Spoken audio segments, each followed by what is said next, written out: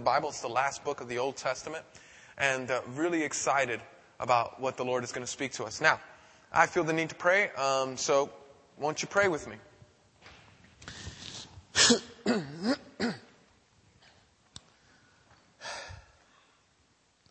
Father, you are more than we can think.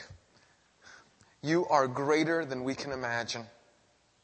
You are more wonderful than we can fathom. You are awesome. And we thank you, O God, for being the kind of God that you are, who is with us and who is for us, who is over us and before us, who's in us and strengthens us. Lord, you are a great God.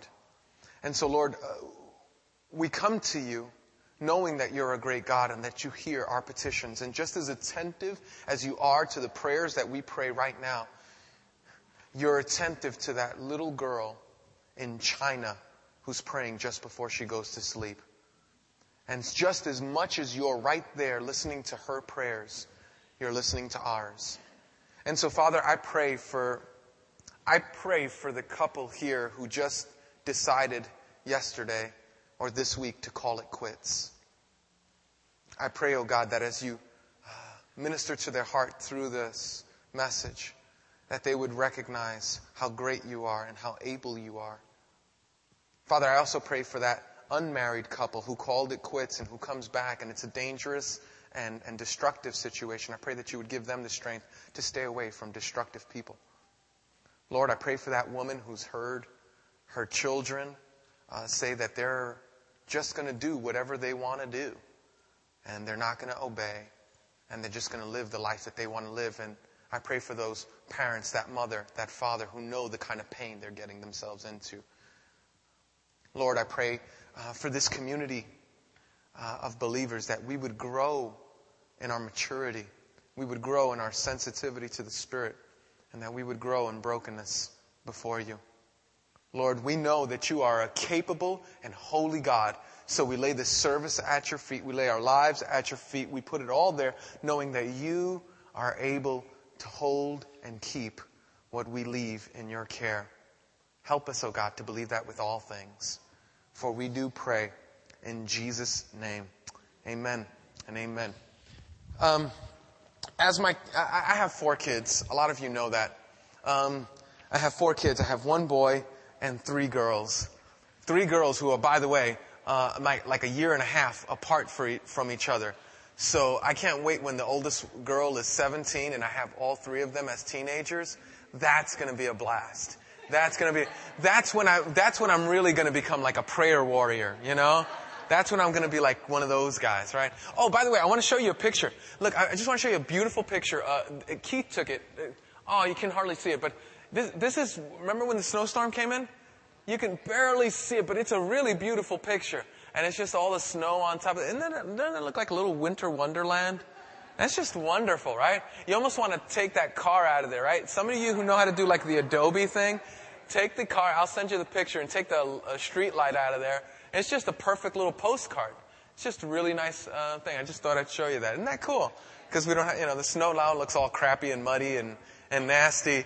And so, hey, listen, if you're here for the first time, we're in a series on the book of Galatians. It is dynamic and powerful, and we are plowing through. We've been in it for something, like 2-3 months now.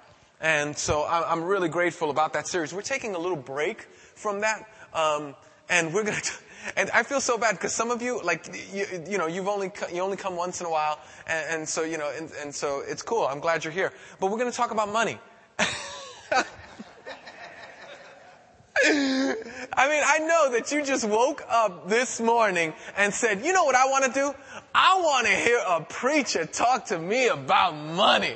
That's what I want. Like, I don't want this to just be an ordinary day. I want to go to church and hear a pastor talk to me about money.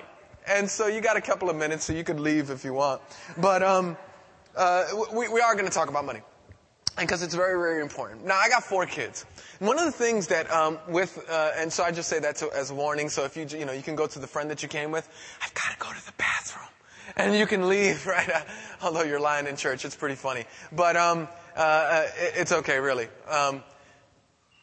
I have 4 kids. One of the things, because I have 4 kids, I have, 4 different report cards to look at, 4 different test scores, 4 different homeworks, 4 different, right? Like, you got 4 kids, right? Anybody here have kids, right? It's just a ton of work, right? You got the report cards, you got the homework, and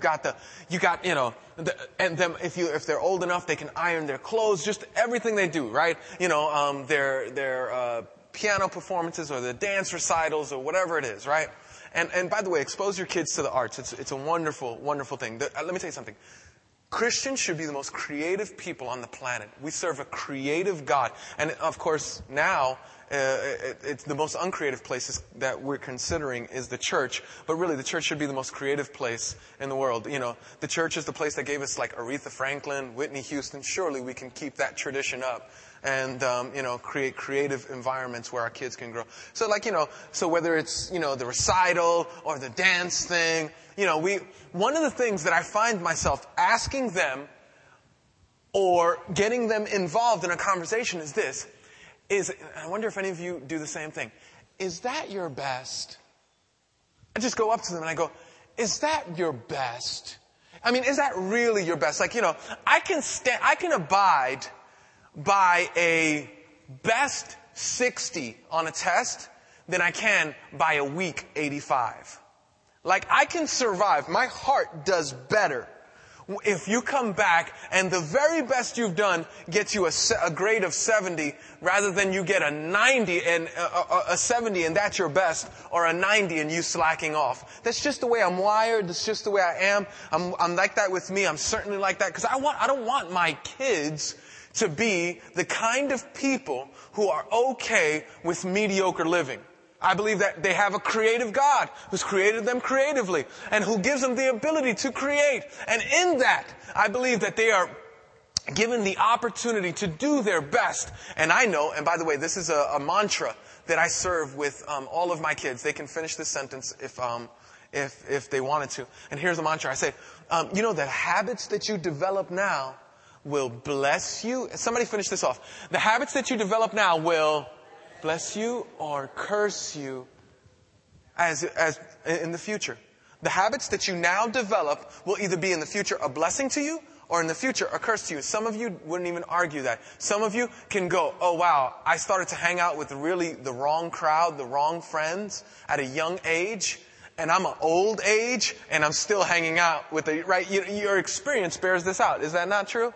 So my thing is that when I go to my kids, I go, is this your best? Is this the very best that you can do?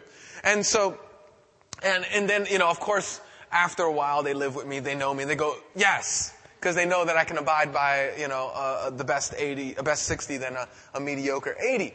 And then I start asking, well, how is this your best?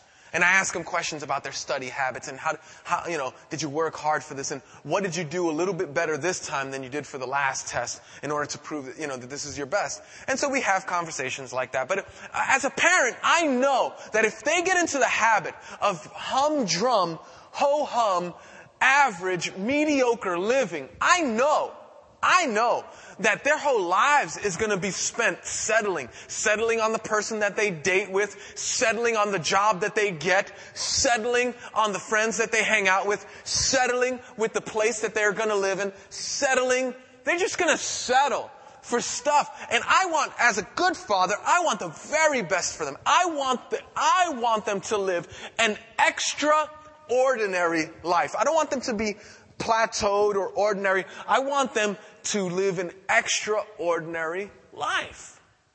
And you would think, well, of course you do. You're their father. You love them.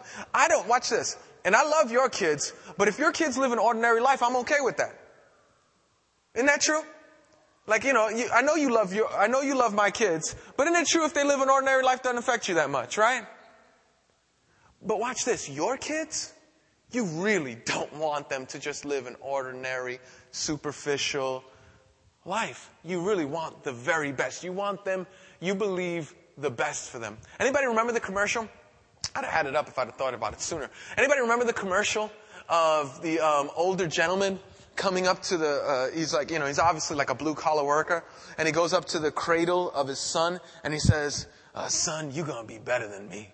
You're going to be, and he tells them how great, you're going to go farther, you're going to do better in education, you're going to do all that other stuff. And then, the commercial fast forwards around 25 years, and then it's the same looking man, but it's not quite the same guy. And he's over the same crib saying, you're going to do better than me. And then the father walks in the room and he goes, son, come on, it's time to go to work. Right? Do you remember that commercial? It's a great commercial. Oh man, I'm like, okay. It was a great commercial. And what it was that the father had wished better for his son, but in fact the son just left on the same level as he did.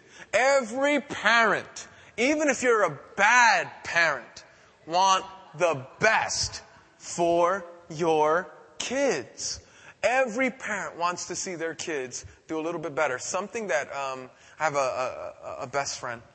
Whose name's Ray, and we talk, and early on in our Christian walk, actually before we were Christians, we had kids, but when we came to Christ, we said this, and this was pretty powerful. We said, we want our children to stand on our shoulders.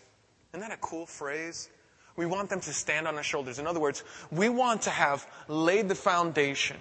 We want to have laid a groundwork so that they can do a little bit better. So education is a little bit easier for them. So that they can, excel in different things.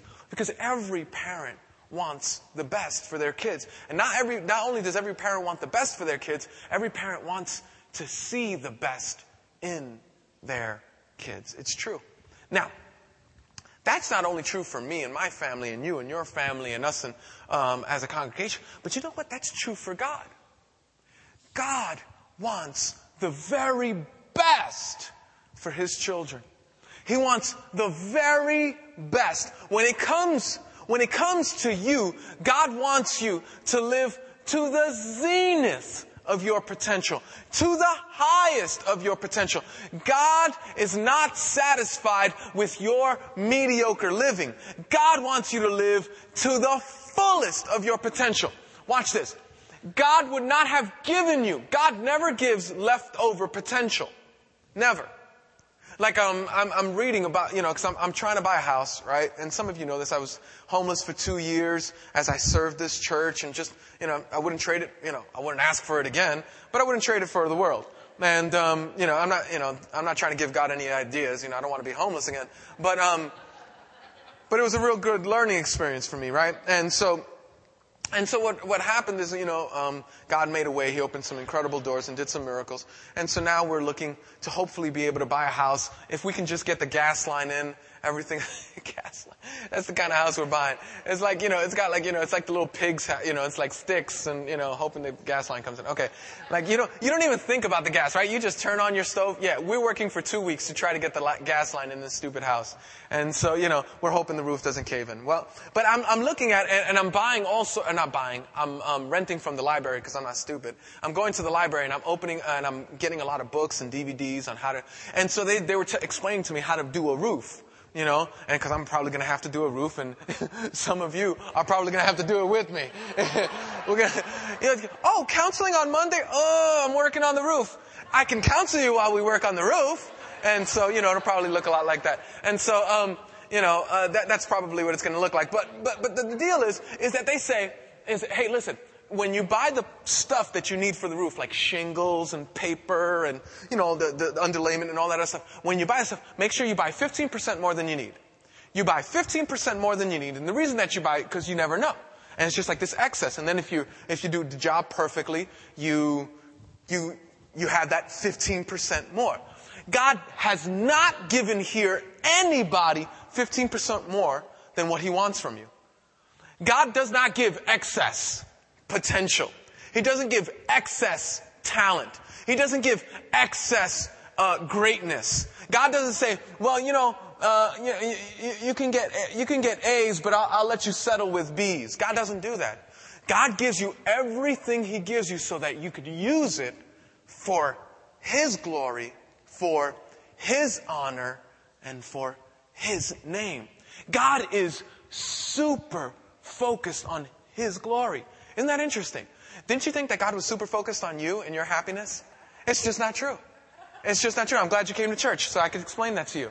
Because I know that, we watch TV and we listen to radio and we hear so-called Christian people manipulate and do all sorts of disgusting things and say if you just buy this handkerchief for $49.95, you will, we'll send it to your house. And I'll be honest with you, if you buy my handkerchiefs for $49.95, thank you, but you ain't getting nothing in return. Like you lose out, right? And I'll give you a handkerchief for $49.95, but I'm not promising much, right? And so better write on the yellow cards, you'll be better off. Now here's my point. My point is, I have no point. I just lost it. No, my point is that God does not give you excess excellence. Everything that He requires of you, He's given you. He's given you. And so God is really passionate about this. Now, here's the deal. And this is important. God is passionate about this in every area of your life. In every area of your life, God is passionate about you giving, being, doing your very best. And this is no less true than in the area of finances. Now, at this point, this is where people tune out.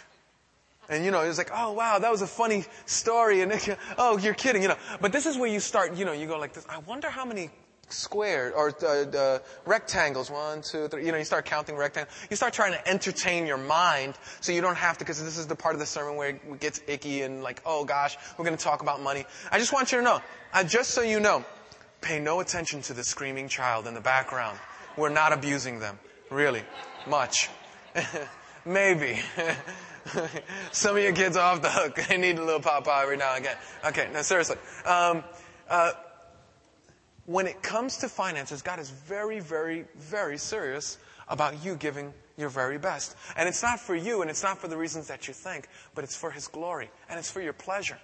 It's for His glory and for your pleasure. Now, the problem is, in America, this is a big deal. The problem is, if I came up to every one of you and said, hey, God wants you to give your very best. You go, but I can't. I'm so poor. Now, here's the deal. I want everybody in this room, within the sound of my voice, including when I was homeless and did not have honestly, literally everything that I'm wearing now is given to me, with the exception of the shoes and the watch. That's it. And maybe the undergarments, but like the stuff, as far as the stuff that you could see, certainly the undergarments were new. But as far as you can see, this was all given to me. This shirt was given to me. This belt was given to me. These pants were given to me. So this is not like some fat cat preacher telling you so I can buy a better Cadillac, okay? Honestly, really. You picked the wrong church, and if that's your defense, weak defense. The dude was homeless, there are better ways to make money, just so you know. And so, what I do want to say is that it's tough to convince you that you, sitting in your seat, you're rich, like you're crazy rich, like you're ridiculously rich. Let me give you a statistic. If you live in America, no kidding, this is a true statistic. Google this if you like. If you are at the poverty, like if you're living on welfare, you are in the top 6% richest people in the world. 94% of the world goes, wow, they are pimping in style. They're like 94% of the world, right? Looks at your little rundown food stamp, and it's not even food stamp anymore. Show how old I am. Food card. What do they call them now? What was it? EBT, right? They look at your little EBT card with your busted picture on it, and while you're buying your groceries, right? And they look at that, right? And they go, woo-hoo-hoo-hoo! These guys got it going on. And here's what you would go. Watch this. Let me prove it to you. Let me prove it to you. Watch this. Who here, when they got up in the morning, before they left their house, went to a bathroom that was actually inside the place they slept? Raise your hand. You are better than 94% of the people in this world. Indoor plumbing is a luxury that America knows. It's a luxury of the West. Who here got on watch this. Who here got on a device other than a drum or a smokestack and communicated to people who were farther away than they could yell to tell them what they're going to do for lunch this week? Raise your hand. Okay. Who here did that with devices that actually stay at your side with no wires on them? Go, raise your hand. You're rich! You're rich!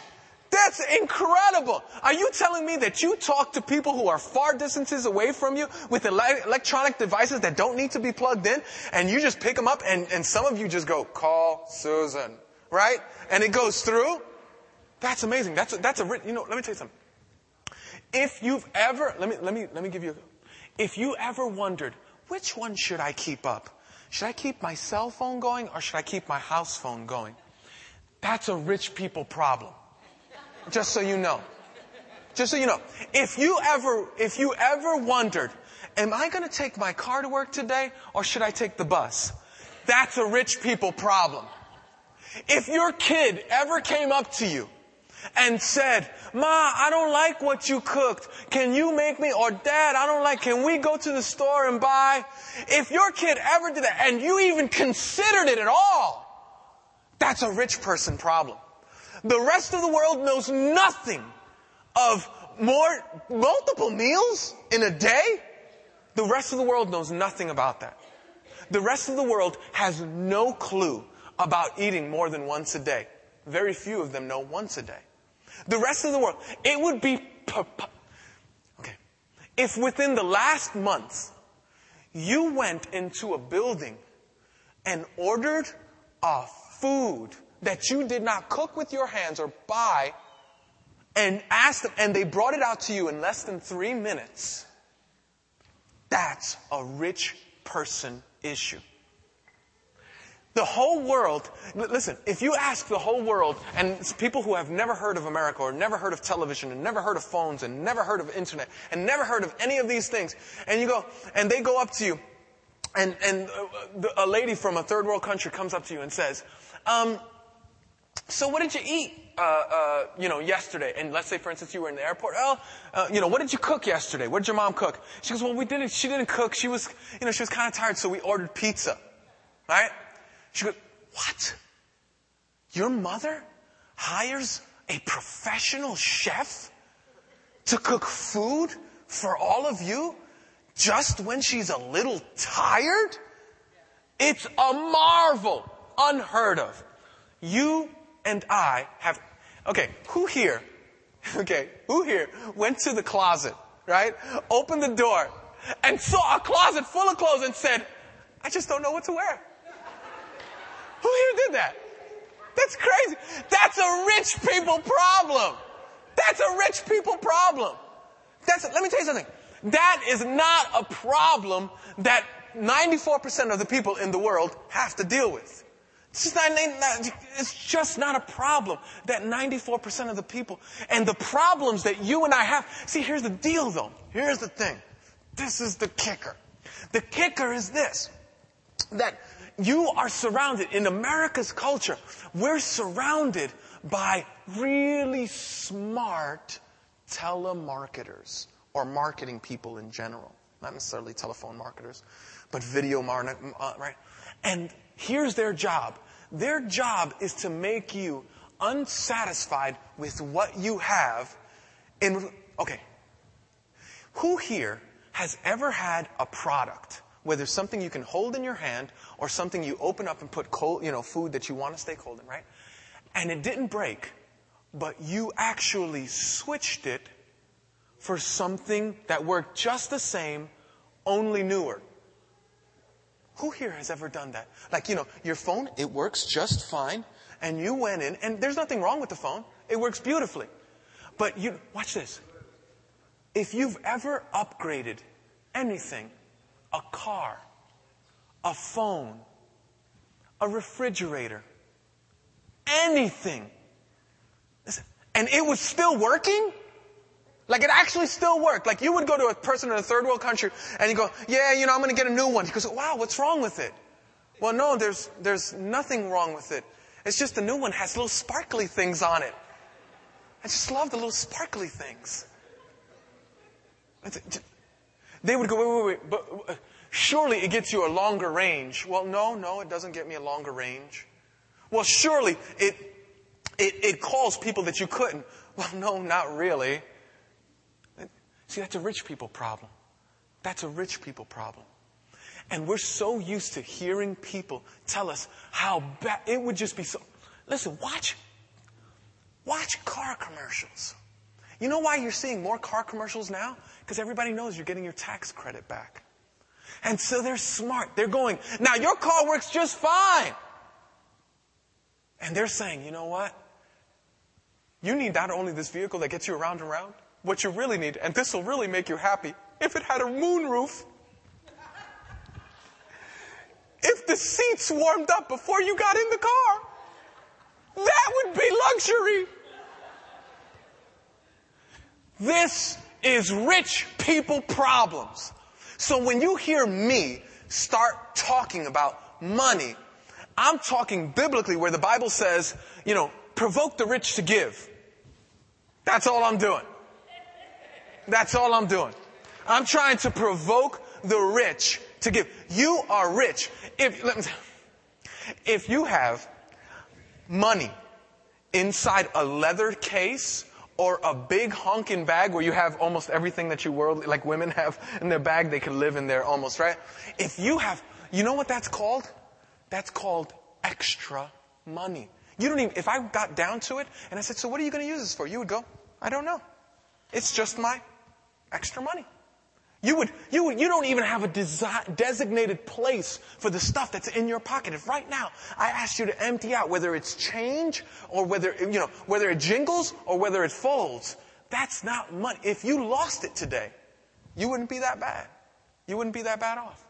So the Bible tells us that we should, as pastors, provoke the rich to give. So that's what I'm going to do today. Let's get to it. Malachi, chapter 1. That's a long introduction because some of y'all were fighting me in your head. I know. You were like, Kung Fu, talk about money. No. Wada! Get out of here. Don't talk about money. Okay. Malachi, chapter 1, verses 6 through 14. Now, here's the good news. We gave out what we call sermon maps. This is so you can follow along with us. I'm going to ask you to write some stuff down on these sermon maps. I want you to just go ahead and do that. Here, I'm just going to read this all the way through. Now, as I read this, you should know this. You should know this. All right, raise your hand if you don't have a sermon map. Gee whiz. Okay, there's one person over here. Raise your hand. There's another person over here. Who else? Keep your hands up so they could see where you are. Go ahead. Down here, this lovely lady with the brown hat. Anybody else doesn't have any sermon maps? Okay, great. Okay, it should be in your bulletin. Or maybe not. No, actually maybe not. We should have just given it to you. Okay. All right. Now, Malachi is the last book in the Old Testament. Malachi has the final word. Malachi is talking to a people who are unbelievably religious and not in love with Jesus. Is that possible? If you've been here for the Galatians series, you have an easy answer for that. Of course it is. Of course it's easy to be religious and not love Jesus. Now, Malachi is going to talk about really funky things. We're going to read in this place. You have to understand, Malachi is speaking the language of the people in that day. And so what happened is there's this temple sacrifice, and we've talked about this before, and what happens is that once a year you come and you bring your agricultural stuff, whether it's wheat or doves or a lamb or whatever, and you give your very best unto God, and that's what they called a tithe. Now, a tithe is a little bit easier nowadays because we get, foldable things called money, and then, it's easy. It's just 10%. Tithe is like 10%, right? And so the point was that you were supposed to bring your best, and you would bring it into the temple, and God would be glorified, and He would be worshipped, and He would be famed, and it was incredible. Now, as I read this to you, and you heard it read already, I'm just going to read it to you, and then I'm just going to sum it up for you, and then we're going to talk about how it practically gets played out. Okay. Verse 6. Chapter 1, verse 6. Here it goes. A son honors his... Now, by the way, this is God speaking through the prophet Malachi. Interesting. Malachi's name literally means my messenger. You ever wonder if God has you in His mind, even down to the name you're going to have? He does. He named Malachi. Malachi gave that thought to Malachi's mom or dad long before Malachi ever opened up his mouth to be God's messenger. Isn't that powerful? God has you in mind. It's powerful. A son honors his father and a servant his master. And this is God speaking, through Malachi, but it's God's words. If I am a father, where is the honor due me? If I am a master, where is the respect due me? Says the Lord Almighty. It is you, O priest, who show contempt for my sake. But you ask, how have we shown contempt for your name? You place defiled food on my altar. Look up at me. Okay, so what we have is God going to the people of Israel and he says, listen, if I'm your dad, why do you treat me like such a stepchild? Why do you treat me so badly? It's a good question. Why am I always second on your list? And then God goes, you defile my altar. Now here's the thing. These priests were meticulous about their sacrificial ceremonial thing. Like there's some of us, they would go religious observance after religious observance. They were ceremonially clean. They prepared themselves. They were meticulous about it. God wasn't talking about their outward expressions. God was talking about the heart condition. It's a big deal. And he says, you defile my altar. The very place where you're supposed to, and this is what they were supposed to do. They were supposed to take they were supposed to take the meat from these animals, and then they would burn it on the altar. And no one would eat it. It would just be it would just be a fragrant offering. They would say things like, this is for our king.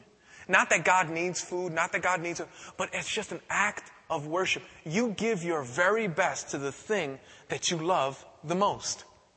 And some of you don't have to look any farther than your rims to understand what I'm saying. You give your very best to what you love the most.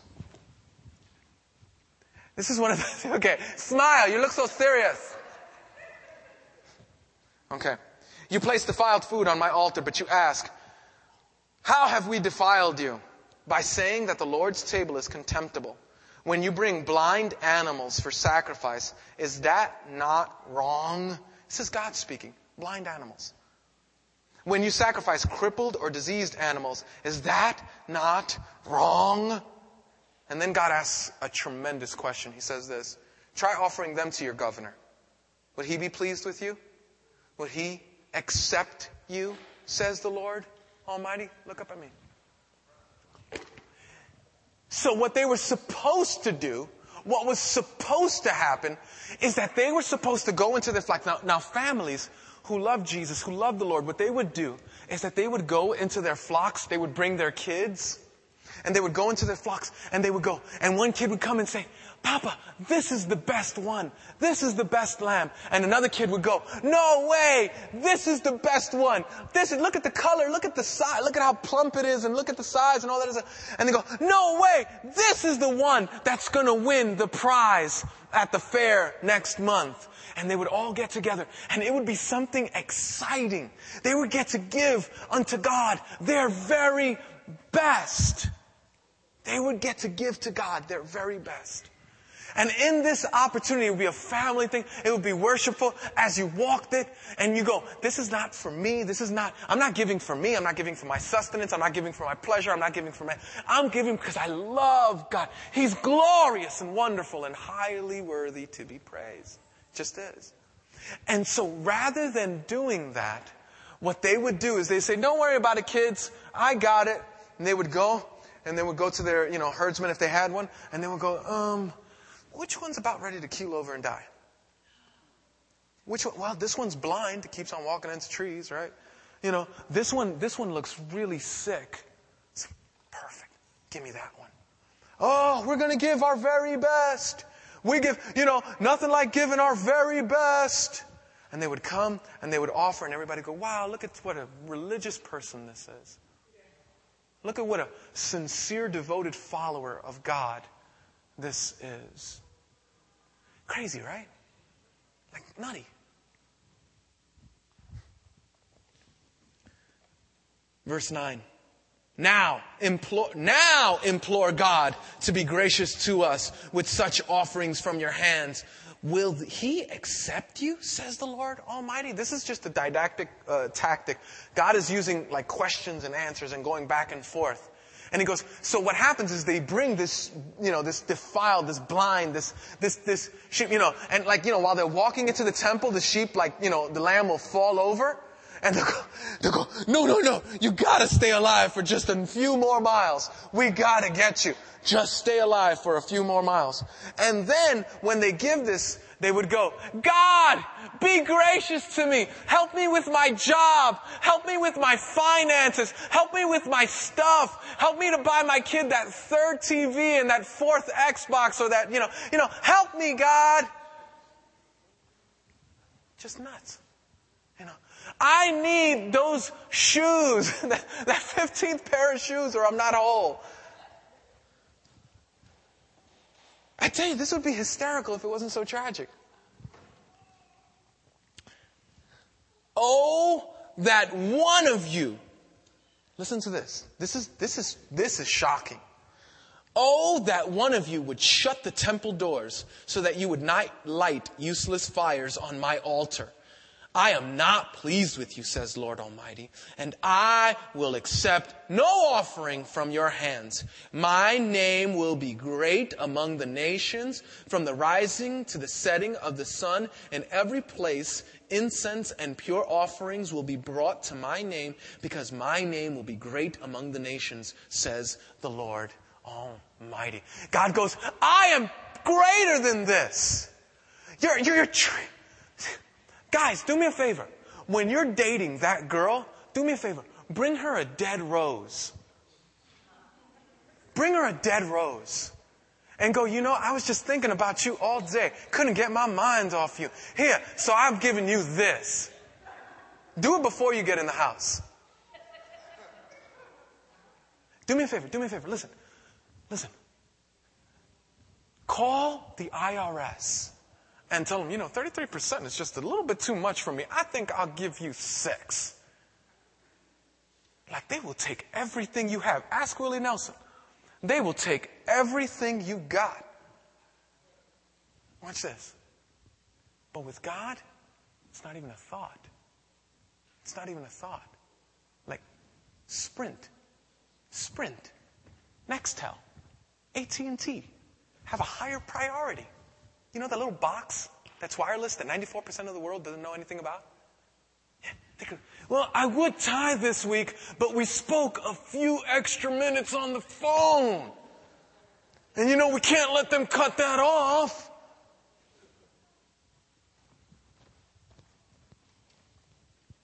But you profane it by saying the Lord's table. But you profane it by saying of the Lord's table, it is defiled, and of its food, it is contemptible. And you say, what a burden! And you sniff at it contemptuously, says the Lord Almighty. In other words, they would go, this is such a burden. Giving unto God is such a burden. This is so difficult. This is so hard for me. Gosh, what the Bible is saying is that there's 2 kinds of people, right? I'm going to make you nervous because I'm going to take money out. There are 2 kinds of people, right? And so God says in His Word, right?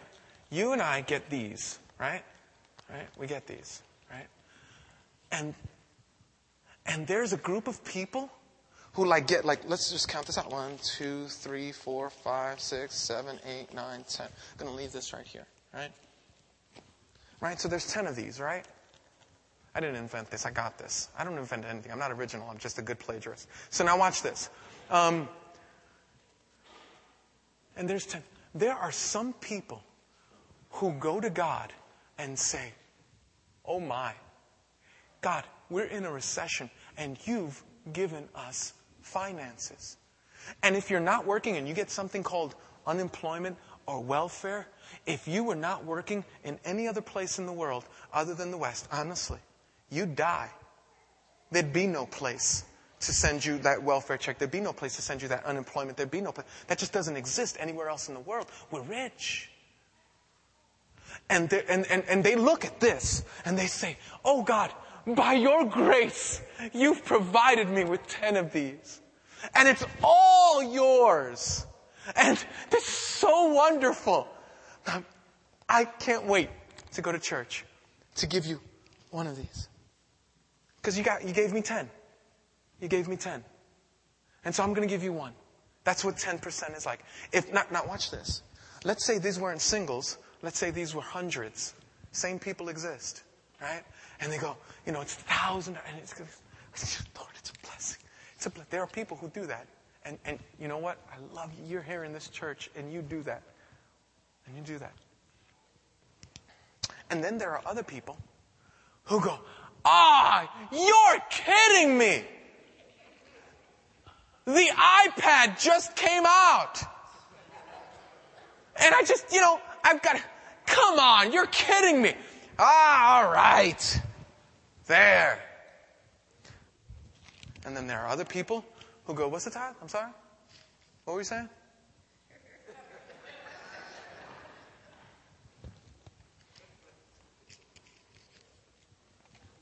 When you bring injured, crippled, or diseased animals and offer them sacrifices, should I accept them from your hands, says the Lord? Cursed is the cheat who has an acceptable male in his flock and vows to give it, but then sacrifices a blemished animal to the Lord. For I am great. For I am a great king, says the Lord Almighty, and my name is to be feared among the nations. In other words, there's a group of people who says, I'm going to give this fat, beautiful sheep, and then when it comes to sacrificing them, they give the sick, blind sheep. Unbelievable. So listen. There are actually people in the time of Malachi who considered God so little that they didn't care what they gave. They just gave him his leftovers. They didn't care what they gave. They just gave him whatever they had left over. Aren't you glad we don't live in times like that? Aren't you glad that we don't live in times where people just give God their leftover, but they give God their very best? Aren't you glad that now, this day and age, in this congregation, every one of us gives our very best? Maybe not. I long for the day where each one of you know the blessing of giving. I just know that I long for the day where you go, I'm not going to... Listen. This foldable paper with nice designs on it, this foldable paper is not where my security lies. My security lies in the Lord. And if it means 2 phones, not 3 in the house, that's okay. And if it means, listen. So, let me give you some stats about, I think it's bugged out. In a place where we should be so grateful. Like if there's any church in the world that should be giving like crazy, it's this one. Like I just think of the way some of us wasted our lives and gave ourselves away to things that were destructive and wanted nothing but bad for us. And some of us have relatives. You've seen them give it to alcohol and drugs and other things. And you just go, oh my gosh, that's terrible. And you didn't have it, and you did without, and you ate a Twinkie, and you drank a quart of juice, and you kept it moving. And it's shocking to me that the people in this community are not generous. And we're not. As a church whole, this is where the rebuke comes in. We're not generous. And just so you know, just in case you want to, ask, well, how much do you give? I give over 22% of what I make. I am the chief giver. I'm not the chief wage earner in this church, but I'm the chief giver. Nobody gives more than me. And so, just in case that was in your mind and just going, and then you go, oh, well, he doesn't give. He just, because I don't give, I get paid once a month. And I'm grateful. I'm really super grateful that this church provides a livelihood for my family. And I'm grateful to be able to do what God has called me to do. And I'm just elated about that. But just so you know, I give. And I try to give sacrificially. And in this church, it is shocking how few people give. Let me read you. I'm just going to show you. This is just last week's numbers. Just last week's. I'm not going to pull out from last month or 2 years ago. Last week. Last Sunday. Here's the number of tithers that tithe last week. Watch this. It's the number of tithers. Okay. So, let me see if I can show you here. All right. Are we going to be able to get that up? No, the projector fell. That's fantastic. Watch this. Yeah, it's okay. Okay. Can everybody see this? You see this really broad, what is that, gray? See that? That represents 89% of the people in this church who didn't give tithes last Sunday. 89%. 89%. 11% gave tithes. Now watch this. If you're here for the first time, man, I'm so glad that you're here. Like, you're going to be able to get in on some stuff because listen to me. God does not want your stuff to have you. He wants you to have your stuff. And listen to me. This is shocking. It's just last week. Hot off the press. So that means, right, in numbers, let me see if I can get the numbers down. 17 people. We had 159 people here last Sunday. Out of those 159, 17 people gave, and I think if you look in your bulletins, it was like 2,200 last week, right? That's what came in, right? 2,245.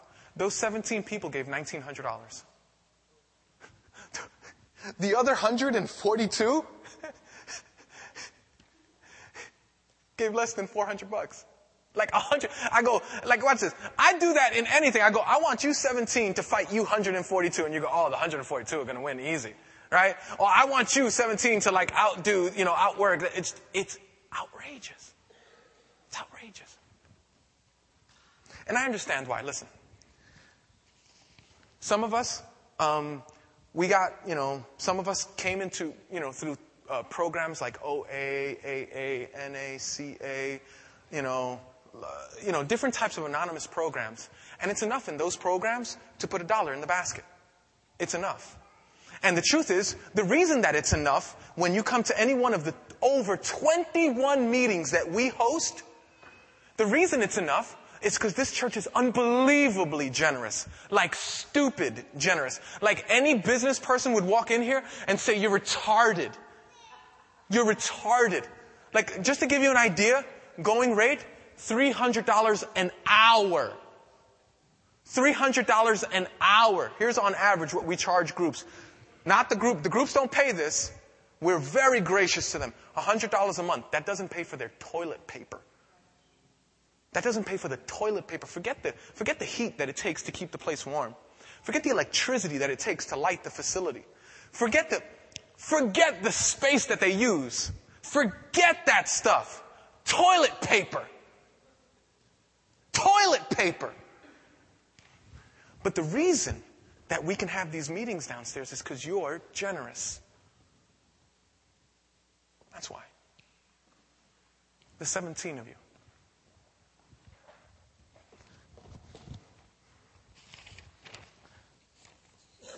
In a different figure, look at this. Amount of tithes. 15% came in from those 85% came in from those 17 people. 15% came in from the rest of the group. 142 people. 15%.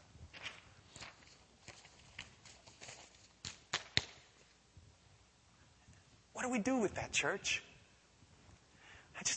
I'm a leader in this church, right? What do I do with that? Do I shut down the meetings so we could save a little electricity? So that, because we have a a bill that's coming up. I think it's like for gas. Gas! I think it's like $4,000. It's like $5,000. $5,000. Who pays that much in gas?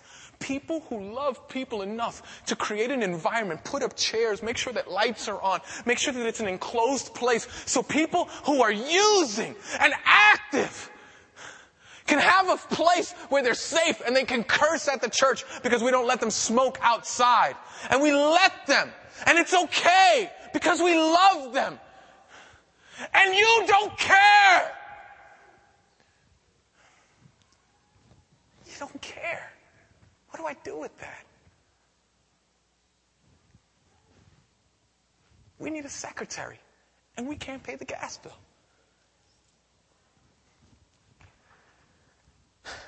So,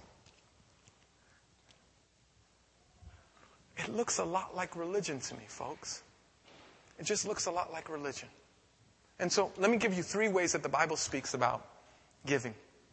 It's an uncomfortable message, and, I don't know what to tell you. You feel uncomfortable? Imagine me when I got this last week. Just so you know, as of tomorrow, and this is like red alert time for us. This is make or break. As of tomorrow, we will be $13,600 in the hole. That means if one of you, God put on your heart for your extra money that you're saving up to buy that other car or whatever, go on that vacation or American Express. I don't know what you're doing with it, but watch this. If you right now wrote a check to us for $13,600, we would be at 0. Then we could go, yes, we're at 0. Right now, today, we got $13,600 in offerings. I think we got $2,000 last week. What do you do with that? Here's the deal. I want you to feel this tension. I want you to feel this pressure. But I don't want you to feel it. And you know why God, and let me just give you the big picture. You know why God wanted them to give their very best every time? Because God was making an illustration for hundreds of years. God was saying, you see this lamb that you're bringing, the very best? There is a perfect, spotless lamb that I am going to send. And if you think it's tough giving your little lamb out of the hundreds that you got, I'm going to give you my only son. And he's going to be so everyone in the world could be blessed.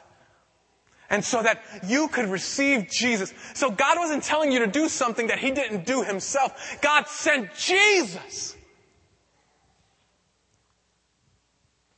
And he wants you to be reminded that it cost him something. It cost God his very best. It cost him his very best. So, here's 3 ways that the Bible teaches about giving. I'm just going to teach it to you. Because some of you are listening to me at this point, and there's a few of you. Some of you are going, you know what? This is convicting. Pastor, I hear you. Taxes came in, and I spent it all. My check comes in, and I spent it all. I hear you. I just, help me to do this. I'm going to explain to you how. And then there are some of you who are just so upside down financially. You just messed up. You just owe American Express your whole life. And for you, I tell you that you can meet with Claudio or you can meet with Bob, and we have a course that we can take you through. It's called Free and Clear. And we did it once already. And it teaches you, it teaches you how to get out of debt. You're in debt, it doesn't bother me. I'm in debt, it doesn't bother you. So, and then there's some of you, watch this. Some of you are just like, yeah, what are you supposed to say? He's a pastor, he's a preacher, whatever. Watch this. Just so you know. Just so you know. We can take that off the table. Don't give here. God wants you to have a generous heart. Don't give here. If that's your heart, give somewhere else. Give anywhere else. I don't care. Christian, non-Christian, I don't care. Give anywhere else. But you be generous. And so now since we've taken that off the table, maybe you can kind of hear what else we're going to say. Look at the first one. The first one is tithing. Now, God asks us to be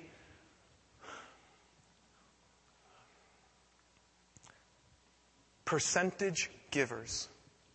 We're to be percentage givers. In other words, we're to look at how much we make. And by the way, on that line in your sermon map, you can write that down. Tithe, this is one of the ways you can give. And we're percentage givers. Now, watch this, if you just check the last year, because you guys are doing your taxes, just look at your charitable contribution section. If you're like the average American, you give less than 3%. America spends more on cat food than they do on charity. Isn't that something? It's just outrageous. It's just outrageous. Cat food. Cat food. I mean, and I don't even like cats. So that's like something else, right? Cat food. All right. let's look at this. Tithe. God gives you 10 of these. Right? He gives you 10 of these. And you go like this. Watch this. Here's what I've noticed. This is what I've noticed. I've noticed, and this is funny, I've noticed that the more of these that people get, the harder it is for them to tithe. Isn't that interesting? When it's just $10, giving $1, absolutely. I love you, Jesus. Be glorified. Now, if it's 10, and this is $100, go, Jesus, I love you still. Make them $100 bills. You're going to give $100 into the plate, your wife or your husband will tell you, right? And go, that's a little bit much. But to whom much is given, much is required, isn't it? And so you go, Jesus, I really like you. And then, boy, if these represent $1,000 bills, I don't know. Jesus, can we go back to dating? I don't want to be married anymore. That's what tithing is. Listen to me. It is the basic, fundamental foundation in generosity. Be a tither, man. I just long for all of NBT to be tithing people. I just want you all to be that. I want you to be blessed. Why do I want that? So I can drive a bigger car, don't have a car. So I can, it's not it, man. You're missing it. It's not something that I want from you. It's something that I want for you. So, now God gives us that, right? And miraculously, God does more with this 9 than you could have with this whole 10. One guy, and it's a true story, one guy got a huge sum of money, said, and he was the fat sheep, blind sheep guy, I'm going to give this fat sheep, right? And he gave nothing. He gave absolutely nothing. I giggled when his car broke down less than a month later. I giggled. Like, forgive me for being like that. You know how I laughed and laughed and laughed. And you want to know what was interesting to me? The amount that it took to fix the car was the exact amount that he said he was going to give. I just love that. I just love that. Now, some of y'all don't love that. I love that. Now watch this. Some of you, listen to me. Here's what I'm not saying. I'm not saying that God's going to get you if you don't do this. We got Jesus. God loves us. If you've been here for the last few years, you know that we're big on grace. This is all the work that Jesus does, and He works it through us, and He does it in us, and all of that stuff. But here's what I'm saying. You're missing out on one of the privileges and opportunities to grow in Christ. Tithe. That's one. Second, we won't have all right. We're not going to have it on the screen, obviously. The second thing is not only the tithe, but it's Spirit-prompted giving. I got to do this quickly. Spirit-prompted giving. Write that down. Spirit-prompted giving. Now, Spirit-prompted giving. This happened. Let me tell you what happened. I went to the very first. Rick was there. We went to Beyond All Limits. We went and stayed in a hotel on Rick's Miles. I remember that. We couldn't afford. This is how poor we were. We had just started the church. This church right here. By the way, you're sitting here because people sacrificed so you could sit here. And I'm going to tell you just one of the many stories. And so what happened was, this is really funny. We went over there and they said that they wanted to equip 1 million pastors to reach 1 billion people, to alleviate suffering, to feed the poor, to love the forsaken and all that other stuff. And we just wow, God spoke to my heart, and they gave me a card like this, all right? And they said, now how much are you going to put, how much are you going to dedicate to putting in there, right? Now, before we had gone, the church that it was just a baby church, and it was less than a third than the people that are here now. We were in North 5th Street. We bounced a $500 check. The whole church. You know how when some people say they ain't got no money, but they really got money in the bank? And it's when we say we got no money, we really mean we busted. Like, this is bad. Like, no Amex, no Visa, nothing. We tapped out, right? And so we bounced a $500 check. So I went on this trip wondering, how are we going to pay? And I was going to do what I always do. I was going to empty out my credit card and pay the thing. By the way, I did that to, continue this church going to the tune of $30,000. I didn't pay my taxes, so I could pay the stuff for this church. That day is gone now. I can't do that anymore. I'm homeless. I was, rather, not anymore. But you dig what I'm saying? Like, I can't do that anymore. We've all got to pitch in as the Spirit of God prompts us and leads us. Well, this is the deal. They said, put down how much you're going to give. And they had 0 to 1,000. They had 1,000 to 10,000. So what were you going to give? And so God spoke to my heart and he said, Edwin, I want you to give $1,000. Double what we just bounced. Double what we just bounced. And I said, and I struggled mightily over this. But like when God tells you to do something, you just can't say no. It's like, man, God really wants me to do it. So I'm about to put pen to paper and circle the $1,000 offering. Okay, Jesus, here you go, have $1,000. Here's, here it is. Right? It was that, right? God spoke to my heart again and he said, did you hear 1,000? I said 10,000. I did this with the card. Get the hell out of here. Are you kidding me? Forgive the curse. Forgive the curse. I said, but I did. I said, get out of here. I threw it. There was like 5,000 pastors all around me. And they saw one card go right in the air. I said, are you kidding me? $10,000? Like $1,000 was a stretch and it was tough. And I was like, psh. So I remember going up to Raymond. This is hysterical. I went up to Raymond. I said, Raymond. And I'm not like, out of the two of us, if you know the both of us, I'm not the charismatic one, right? Like, I'm a little more conservative, right? I mean, did you notice the shirt? I'm a little bit more conservative than him, right?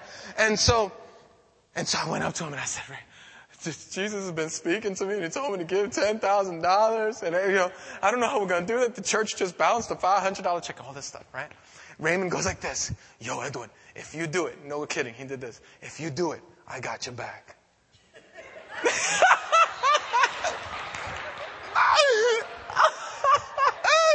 True story. And so he did that. And so, what I did? I finally, at the end, it took 3 days. It was one of the most painful conferences of my whole life. It took 3 days. I circled the $10,000. And I was hoping it was like Abraham and his son. Like God just wanted to see that I was willing, right? And so I gave it. I didn't even give it into the offering. I gave it to the security guy. I was like, surely this guy is like going to, mess this up. I was like, hey, dude, here. It was like this. Here, catch. It's like one of those. And they called the next week to say, thank you for donating your $10,000. How would you like to pay that? And so we went back to the rest of the church and we said, so, pastors are going to be developed, preachers, all that stuff, right? And they gave. I was shocked. They gave. And that's when our giving temperature started to go up. And we just, I maxed out my credit card and a bunch of people, they gave. Rick gave, Fidel and Nancy gave. People who are not here right now, who are serving in different churches. But they gave. Watch this. That's Spirit-prompted giving. That didn't affect our tithe. That didn't affect that's Spirit-prompted giving. And sometimes God is going to do that. He's going to say, He's going to see you. He's going to allow you to see a need. And then He's going to say, listen, I want you to meet that need. Buy that food for that person. Now, that's not the only kind of giving you do. It's all, you start out with the tithe, and then it's the Spirit-prompted giving, but sometimes God will do that. Now, next, interestingly enough, less than a year later, we moved in here. Anybody know how much this building is worth? Over $10 million. Over $10 million. The land that we're on right now, if they bulldozed it, is over $10 million. Right? Watch this. Our church was faithful with isn't that interesting? Our church was faithful with our little $10,000, right? That's all we had to give. And we gave above and beyond what we had, that's for sure. And God turned thousands into millions. It's just nutty.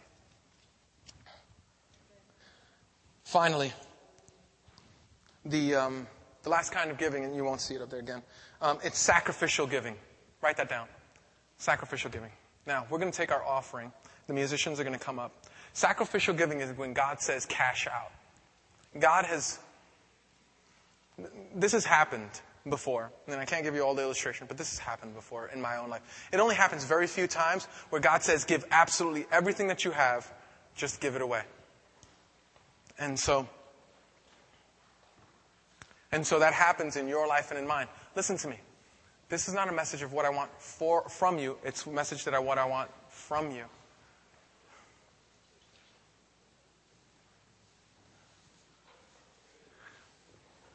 Now, we're going to take our offering. I wanted to give the people who are leaving enough time to leave. We're going to take our offering. And I want you to feel the weight of this offering. But what I don't want you to do, listen, there are some of you here and you just were not expecting, like you were looking for Galatians 5:1. I understand. Listen, no judgment. Nobody's going to be looking around. I love you. Some of you are like me. You get paid once a month. You're not going to be able to put into this offering. I totally understand that too. So you get paid once every 2 weeks. This is not your week. And I'm down with that. I'm fine with that. But I'm not talking about just this service. I'm not talking about that. I'm talking, listen, as I was speaking, some of you decided, you know what, I'm going to be a tithing member. And we're going to see that throughout the next coming weeks. And some of you said, the Spirit is prompting me to give a check. Man, that $13,600, that's a lot. I'm just going to give above and beyond my tithes. I'm tithing, I'm going to give above and beyond my tithe. The Spirit is prompting me. Some of you are going to cash out, and we just praise God for all of you people. Some of you are going to walk away from this. Again, you losing if you walk away. This is not what I want from you. This is what I want for you. And it would have been a bad leadership move for me to have you ignore this. So, we're going to pray. We're going to pray. And then we're going to ask God to move in your heart. We're going to pray. That's what. Father, we thank you. We thank you for your kindness in providing all that we have. And Lord, there's such a temptation in our society to get these sheeps. To get these sheeps that mean absolutely nothing. To get these sheeps that are blind and lame, can't walk and are sick. There's a temptation for us to give the very minimum. Father, my prayer is that you would open up the hearts of those that are here to be generous. I hope that you would convince us that we are rich and that you desire the very best from us. The very best. Lord, may we leave here saying, you want the very best of us in every area of our lives, even our finances. Help us, O God, to be generous. Help us, O God, to love you and to worship you even with our stuff. For we do pray. In Jesus' name, amen. Amen. And amen.